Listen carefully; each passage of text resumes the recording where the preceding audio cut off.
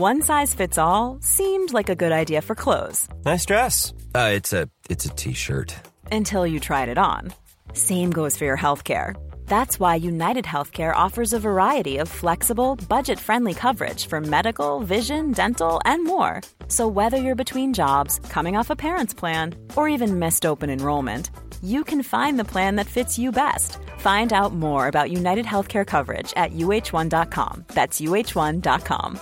There's never been a faster or easier way to start your weight loss journey than with PlushCare. PlushCare accepts most insurance plans and gives you online access to board-certified physicians who can prescribe FDA-approved weight loss medications like Wegovy and Zepbound for those who qualify. Take charge of your health and speak with a board-certified physician about a weight loss plan that's right for you. Get started today at plushcare.com/weight loss. That's plushcare.com/weight loss. plushcare.com/weight loss. The Opinion Line on Cork's 96 FM. Elaine, good morning. Hi, good morning. What is the problem? How are you?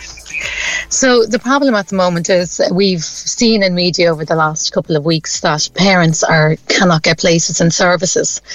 And this is down to lack of staff. We can't get staff. So as we speak at the moment in full daycare services, they're starting to close down rooms because we've no choice. We cannot get staff anywhere.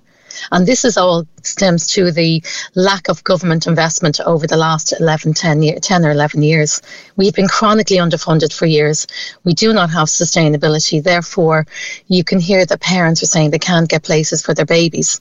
So baby rooms are shutting down because that's just not a viable part of the business at the moment. And it's so overregulated as well. It's very hard to run a baby room in services.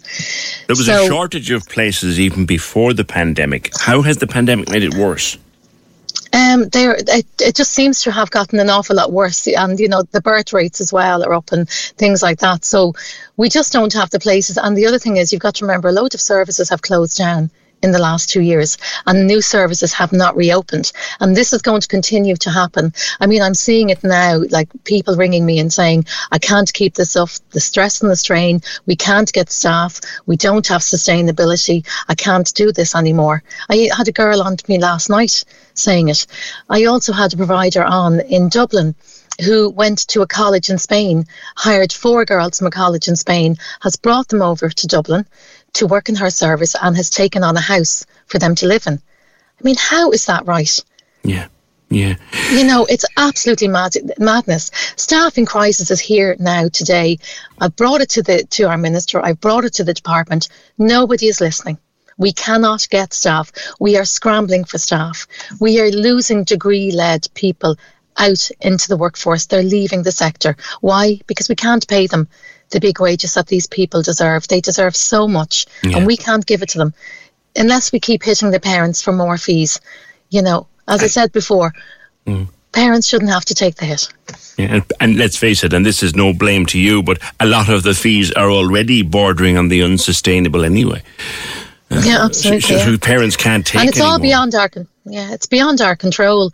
And it's very sad to see the sector falling apart like this. You see it in other countries as well. You see it in the UK as well.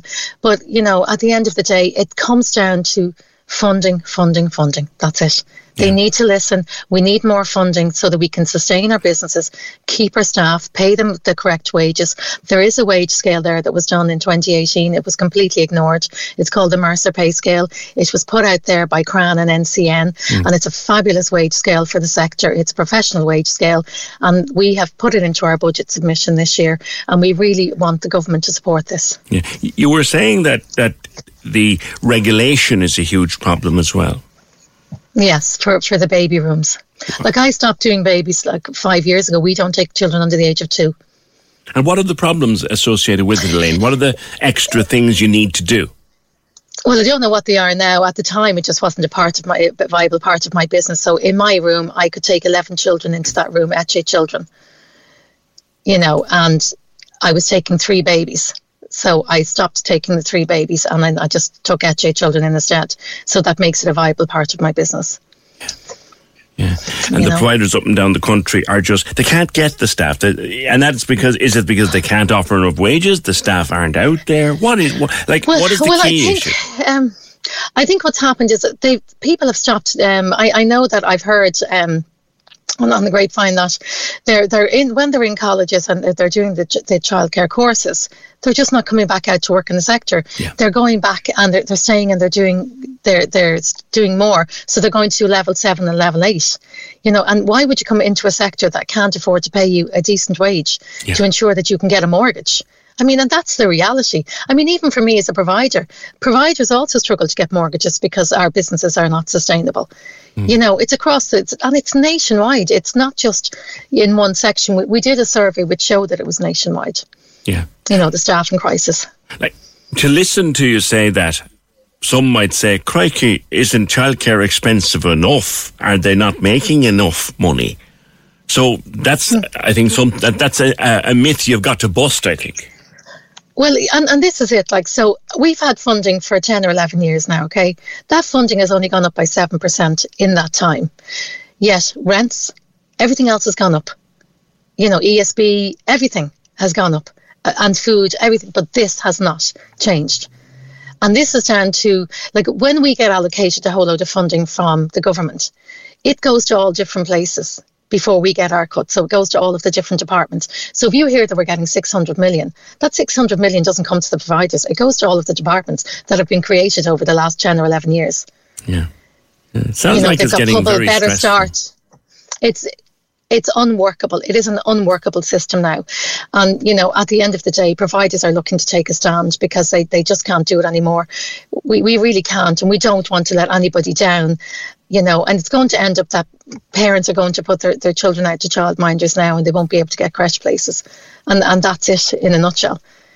This sector is in crisis and nobody is listening. And we've tried and tried and tried. Every group out there that works for providers, staff, everybody, we're all saying the same thing. So why are the government not listening? Why are the department not listening? The questions need to go to them as to what they're going to do about the childcare sector. Okay. Elaine, thank you. You state your case and stated well. Elaine Dunn is chair of the Federation of Early Childhood Providers, and a chronic shortage of staff leading to a chronic shortage of places, leading to, effectively, what she's saying, an emergency in the provision of childcare. Cork's 96 FM.